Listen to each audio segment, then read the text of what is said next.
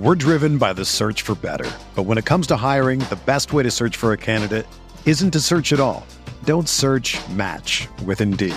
Indeed is your matching and hiring platform with over 350 million global monthly visitors, according to Indeed data, and a matching engine that helps you find quality candidates fast. Ditch the busy work. Use Indeed for scheduling, screening, and messaging so you can connect with candidates faster. Leveraging over 140 million qualifications and preferences every day, Indeed's matching engine is constantly learning from your preferences, so the more you use Indeed, the better it gets. Join more than 3.5 million businesses worldwide that use Indeed to hire great talent fast. And listeners of this show will get a $75 sponsored job credit to get your jobs more visibility at Indeed.com/Blue Wire. Just go to Indeed.com/Blue Wire right now and support our show by saying that you heard about Indeed on this podcast. That's Indeed.com/Blue Wire. Terms and conditions apply. Need to hire? You need Indeed. Today's episode is brought to you by Cars.com. With over 2 million vehicles and 50,000 more added every day, Cars.com will match you with the perfect car for you, your budget, your life, your style. And if you're ready to say goodbye to your current car, Cars.com will get you an instant offer to cash it in. Just start by entering your license plate and get matched with a local dealer who will write you the check. So whether you're looking to buy or sell, just go to Cars.com. It's magical.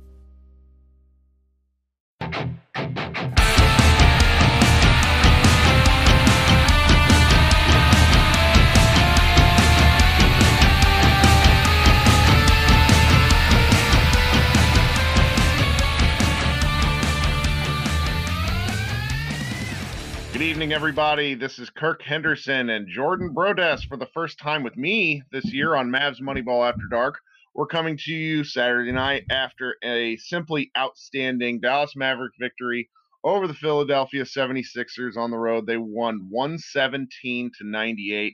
I want to punt to you almost immediately, Jordan. So tell me what you thought of the game. What was the highlight for you? I think the highlight for me was seeing the amount of effort kind of across the board from every player on the team. This is not on paper. This is not a good matchup for the Dallas Mavericks. It's not something that they shouldn't be able to match up with the length of Philadelphia, the effort required to kind of counteract the talent and length from top to bottom from Philadelphia. That should not work with the Mavericks, especially with Luka Doncic not playing. But they came in pretty much from the beginning of the game, sort of ready to combat that. It took a few minutes of kind of settling in and switching to that zone after Embiid sort of dominated early on. But the standout to me is just the level of effort, top to bottom. I think that was the difference maker in the game because Philadelphia just weren't trying for long stretches and didn't have answers to push back against the things that Dallas was bringing at them. And that's pretty exciting. It's exciting to see on the road, at home, it wouldn't matter. Seeing them give this sort of output on any given night is really exciting for the prospects of later in this season. Yep. When Luka gets hurt, 2 minutes into a 5-game stretch where, we're wondering as a collective fan base how that stretch here, this stretch against these 5 Eastern Conference teams really felt like a good measuring stick for the Mavericks. Then Luka goes down, and through 4 games, they're 2-2 with the opportunity almost to be 3-1 in some instances. And this game might be more impressive than the Milwaukee game in some instances, just because for the same reasons you mentioned, I was really worried about the matchup. And, one stat really stood out to me was the fact that the Mavericks out-rebounded the Sixers. In terms of rebounding percentage, the Sixers are the best team in the league. They get 53% of available rebounds, and I wrote about this a little in the recap. And the fact that Dallas just really kept them off the offensive boards for most of the night, with the exception of a little period in the fourth. Like, that was just outstanding. And, those little things are why the Mavericks are, trending upwards as the season goes along. Because, early in the year, I didn't know which parts of this were sustainable. And through, we're pushing 30 games at this point, and the Mavericks are playing better, as a unit with each passing week. They're going to have these ups and downs, but the fact that they've managed to keep this sustained effort is really, really outstanding. Yeah, and I mean the thing that I feel like constantly surprises me with the team, and this was even, I mean, these are in games even when Luka is playing, but that there seems to be different people able to step up, even if it's not for full games. I mean, Tim Hardaway Jr., he had a massive game. He was 10 of 21 from the floor, 7 of 11 from three, but he had 19 points in the first quarter and then didn't score, and I think until maybe late in the third or early in the fourth. And that's sort of crazy that could even happen. And in his absence, you had guys like Ryan Brokoff playing really quality minutes early on in the game. DeLon Wright was sort of all over the floor, kind of just stuffing the stat sheet, doing different things. And that's not a new thing for the Mavericks this season. They've been able to, obviously, when Luka's playing, they rely on him and everything centers on his output. But on any given night, they have one or two of their 10 or 11 man rotation able to step up, play really important minutes in key elements of the game that has allowed them to either rest starters when maybe you would have to normally play them more, or just kind of balance out the roster. It's hard for teams to keep up with the pace that Dallas creates because they're not really missing offense when certain players are off the floor, and they're showing that more recently. Mm-hmm. I want to talk about Porzingis in just a second, but you said something that reminded me of probably my favorite aspect of the game was Maxi Kleber's minutes. In 23 minutes, he had 10 points and 3 boards and a couple of assists. He wasn't particularly for a long stretch of the game. You really didn't notice him, but then he took a 3 in the third. I think it was the third quarter, and then 2 drives with Embiid guarding him, getting all the way to the rim and getting fouled both times. The Sixers were looking to make a run during the stretch because the Sixers actually kind of settled into reasonable offense in the end of the second and then part of the third. And then, a guy like Kleber really helped shut it down. And those sort of little contributions are just so important, like you said. And I just like watching Kleber play because there are moments where it feels like he's asked to do too much. But taking a prospective Defensive Player of the Year candidate off the dribble, I think 3 different times and scoring all 3 times is pretty hilarious to me. Yeah, I mean, he took him off the dribble the first time like it was nothing and dunked it, the dunk. and then drew 2 fouls later on. He's, I mean, back to even last season, he's deceptively athletic still. Like, people still don't give him the proper respect. Defenders don't give him the kind of respect that matches his athleticism. His shot, I don't have it in front of me here, so I don't know what he's shooting from 3 this season. It's probably not as good as what I have in my mind. But he plays so balanced and calm, even in nights where he's not scoring a lot. He doesn't seem rattled by that, and that's because he can contribute in so many different ways. So in the nights when his shot is falling or he's able to get a couple of buckets off the dribble, he just becomes so impactful, even if he's not playing a lot of minutes. Mm-hmm. Well, circling back to Porzingis, who, we don't have that many games with him. Under 30 as a Maverick at this point, but I keep saying this and I keep writing that I think this might be his best game as a Maverick. I was just about to say the same thing. And I really think this one might be because, in terms of just like top to bottom performance, consistent effort, consistent results, he was there the whole game. 22 points, career high, 18 rebounds, 3 blocks, some unbelievably effective challenges near the rim. The Mavericks really got in Ben Simmons' head. That's a discussion for another day. But the just watching how well he played, how well he's figuring out how to play, speaks to his intelligence and his flexibility as a basketball player. Because I firmly believe that he didn't know how to play off the ball coming into this year. And the way the Mavericks are using him and the way he's already bought in is really incredible. And it's working, or at least it's worked, over these last 4 to 5 games. And I'm really excited. I was a little out on him earlier in the year. I probably shouldn't have been. That's just kind of the way I am. And he has since become so impressive. He's essentially, for a while there, it's who's the second most important Maverick. Well, there's not a question now. It's Kristaps Yeah. Porzingis.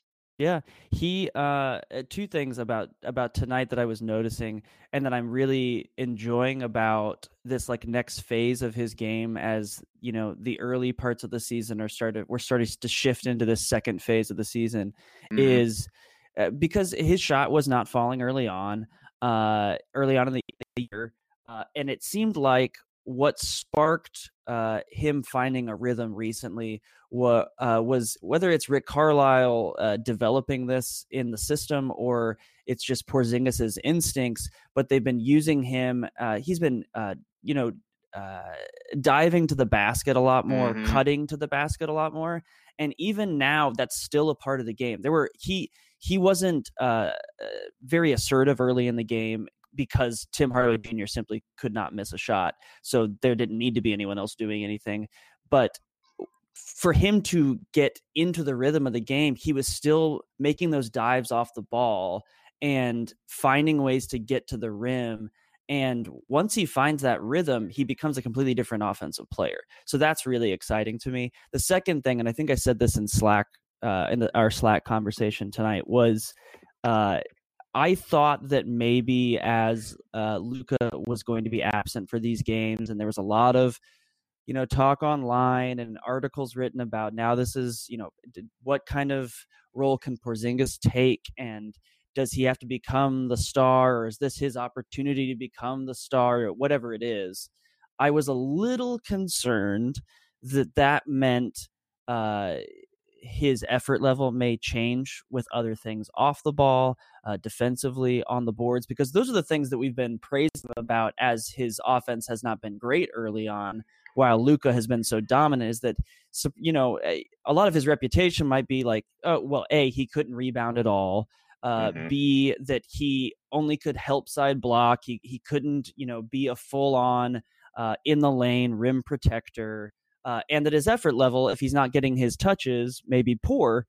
Those things weren't true early on, and that was what was so positive, I think, early in the season when he wasn't playing well offensively. Well, now he's playing well offensively, and he's doing it without Luka on the floor, and that hasn't changed his effort level. He's giving 100% when he is on the floor, and that's completely to his credit, that he is crashing the boards hard. I mean, there's a reason that he had 18 rebounds tonight. He was fighting on the glass all the way to the end of the game. And I think that's impressive. And it speaks to his buying into this season and, in the future. I've been saying a lot in my articles that, this whole season is about developing him for next year, that should be the goal. And so if that's true, and I do believe that's true, it makes the outlook of next year a lot more exciting to see the progress already and his effort level through that progress. Yes, I agree. And, it's interesting. I'm looking at some of his across the board numbers as you were talking. How many minutes would you think he's averaging per game this year? Ooh. Just guess. 32 is probably too high, right? It is.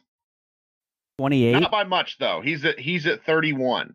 Wow. Which, in a game like tonight where he plays 37 minutes, he played, with these games, he played 40 minutes against Miami. His minutes have seen a little bit of an uptick, which I just think is really interesting. And if the Mavericks keep him, at the 30 to 34 minute averages this season, that's going to be really interesting.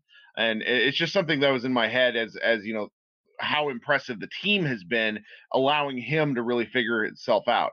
And, speaking of his numbers across the board, I think that, fans who come to the Mavericks late, who might be more Cowboys fans and kind of Mavs agnostics, along with, non-Mavericks fans, are really going to be confused about his numbers, because his shooting percentages were so bad for a while. And frankly, they still kind of are. But, I just don't care about any of that right now because they're winning. And if you can win with Kristaps shooting 40% from the floor, what happens when he gets back to a career average? This is really scary. Really scary. I mean, and I would be a little more concerned about the shooting numbers if I didn't see if there was any sort of body language problems or anything like that. And he really has not been that way at all. And he seems so locked into playing his part of the greater system that Rick Carlisle has created. And yes, there will probably be people that are like, well, why are we paying this guy this amount of money? Or do we really there's going to be that. It's inevitable. But I've been very impressed with his play of late. And I think that that's just a taste of what's likely to come if this kind of progress continues. I agree. Well, I have absolutely nothing to complain about, which is a first in human history. I'm glad I could be here for that. No, it's really nice. I leave that game excited. I'm not, sometimes it's hard for me to go to bed after games. I'm going to be okay sitting up thinking about this. I did want to get one more note in before we go. I'm as impressed with the team. I'm equally as impressed with Rick Carlisle for two reasons. First, the fact that he's able to work this out with this roster. The second is that he has not gone to his break in case of emergency player in JJ Barea. Yeah. I'm really surprised about that. And I think that speaks to his confidence in the team and also allows JJ to be available for when they really need him. So I just wanted to get that in before we go. Yeah, Carlisle's done a really great job. And there was a lot of him tinkering around early in these lineups, but he found something that worked and he has really pretty much stuck to it. He's obviously had to shift some things around with Luka being hurt and there's been a couple other injuries. But, and I mean, they're playing Brokoff instead of Justin Jackson tonight. That's a conversation for maybe a future podcast. But he has found things that have worked early and he has locked into that. And I think we're seeing, the payoff from all of that. Yep. Well, I can't thank you enough for joining me tonight. This is, I don't like talking to myself, and I think our fans don't like it either. So I appreciate you hopping on. Thanks for having me. All right, this has been Kirk and Jordan with Mavs Moneyball After Dark. We will probably be with you on Sunday afternoon, Sunday evening. Our whole roster is Cowboy fans except for me, so I might be talking to no one. And kind of you. You're right, but people are going to be watching it. So it's one of these odd situations where we're going to have to scramble for coverage. It'll be fun, though. Hopefully that the Cowboys can take care of the Philadelphia football team as well. Wouldn't that be fun? Yeah. All right, everybody. As usual, share, provide feedback. I love hearing from you guys. I'm glad that the show is resonating because each month we're finding more and more listeners. Once again, this has been Kirk and Jordan with Mavs Moneyball After Dark. Everybody have a good evening.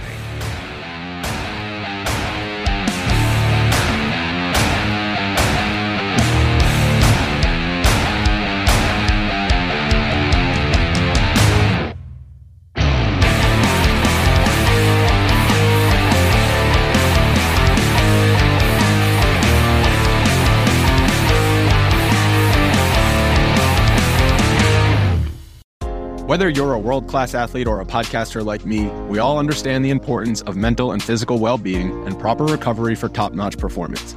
That's why I'm excited that Unified Healing is sponsoring podcasts on the Blue Wire Network. Unified Healing is a new and super innovative global network of wellness centers powered by Energy Enhancement System, or EE System. If you haven't heard of the EE System yet, then you'll want to listen up. This technology promotes wellness, deep relaxation, purification, and rejuvenation. Wherever you are across the globe, access to a center is easy and affordable. Interested in experiencing the EE System technology for yourself? Go to unifiedhealing.com/bluewire to learn more and find a center near you. That's unified, UNIFYD, healing.com/bluewire. No material or testimonials on the Unified Healing website are intended to be viewed as medical advice or a substitute for professional medical advice, diagnosis, or treatment. Always seek the advice of your physician or other qualified healthcare provider with any questions you may have regarding a medical condition or treatment and before undertaking a new healthcare regimen, including EE System.